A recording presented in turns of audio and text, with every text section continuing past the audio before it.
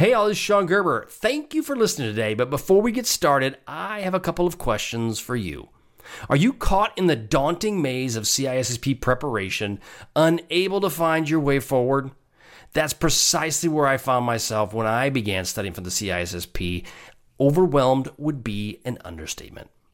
There are now an ocean of CISSP training programs available, and are you unsure which ones to trust? I remember the struggle, but there was nothing accessible to me outside of the pricey boot camps. And that's precisely why CISSP cyber training came into existence, to illuminate your pathway towards acing the CISSP exam.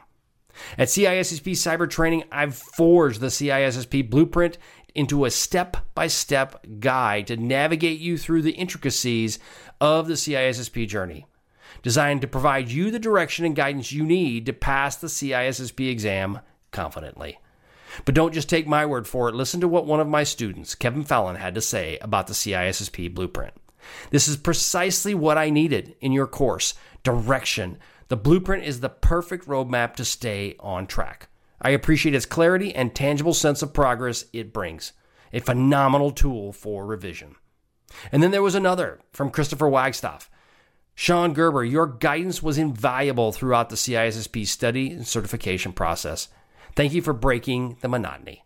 Once you've wrapped up with the podcast, make your next stop CISSPcybertraining.com, and let's together turn the tide in your favor, meeting your CISSP goals and catapulting your career in cybersecurity. Now, without further ado, let's get going. Giddy up. Welcome to the Reduce Cyber Risk Podcast, where we provide you the training and tools you need to pass the CISSP exam while enhancing your cybersecurity career. Hi, my name is Sean Gerber, and I'm your host for this action-packed, informative podcast. Join me each week as I provide the information you need to grow your cybersecurity knowledge so that you're better prepared to pass the CISSP exam. All right, let's get going.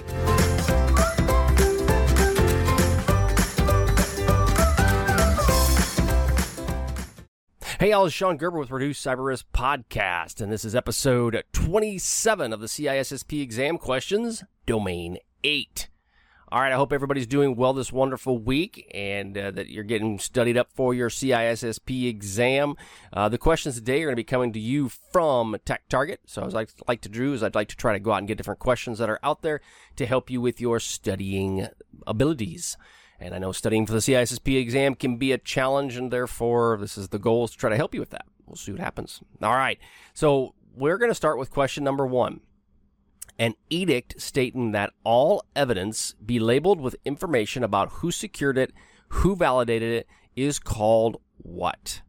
An edict stating, basically a statement, stating that all evidence be labeled with information about who secured it and who validated it is called what? A, CERT. That's a Computer Emergency Response Team. B, chain of custody. C, direct evidence. D, incident response policy. So if you're dealing with evidence and you're dealing with all of that, it probably comes into one of two things: chain of custody or direct evidence. I would go with chain of custody. I was going to say direct evidence. No, go with chain of custody. B, it is chain of custody. All right, so chain of custody basically has a process by which you start your investigation, and it keeps it going through the whole process and labels it and accounts to whomever is dealing with that information. All right, so then the golden arches of McDonald's. Question 2. The golden arches of McDonald's are protected under what intellectual property law? A, trademark. B, trade secret. C, logo protection. D, copyright. All right, the big M. I would throw, if you didn't know, you would kind of go, well, maybe logo protection, but that doesn't sound legal enough. Copyright, ooh, maybe, but no, not so much, because that's dealing more with printed documents. Let's look at trademark or trade secret. Well, trade secret is typically something that you have like a formula or something along those lines. Trademark would fall under, it's a mark, and it'd fall under the McDonald's thing. So the answer is, yes, it is A. Trademarks can exist in variety of forms, word, shape, graphic, or a phrase. But in the case of McDonald's, this is what we would call a trademark. Okay, that answer is A. The golden arches of McDonald's are protected under what intellectual property law? A, trademark. That is question 2. All right, question 3. Which is not true of the federal sentencing guidelines, which were enacted in 1991? a long time ago, but what were these about? And these are related to cybersecurity stuff. So as we're dealing with CISSP, it's cybersecurity poo. All right, so A, developed specifically to address white-collar crimes. B, detailed the specific responsibilities of senior executives within a company. C, established a maximum fine of $100 million. Or D, encouraged the implementation of security policies and a security program. So, as you're looking at the federal sentencing guidelines, which ones of those could it be? Now, those are all kind of squishy, but some of them are pretty vague. And then you get the ones that's pretty defined, $100 million. Now, honestly, I would do a process of elimination on this, but the key on this one is not true. So which one of these is not true? And it basically comes down to is C. C is the not true statement of this question. The maximum fine is approximately $290 per instance. That's what they have set up.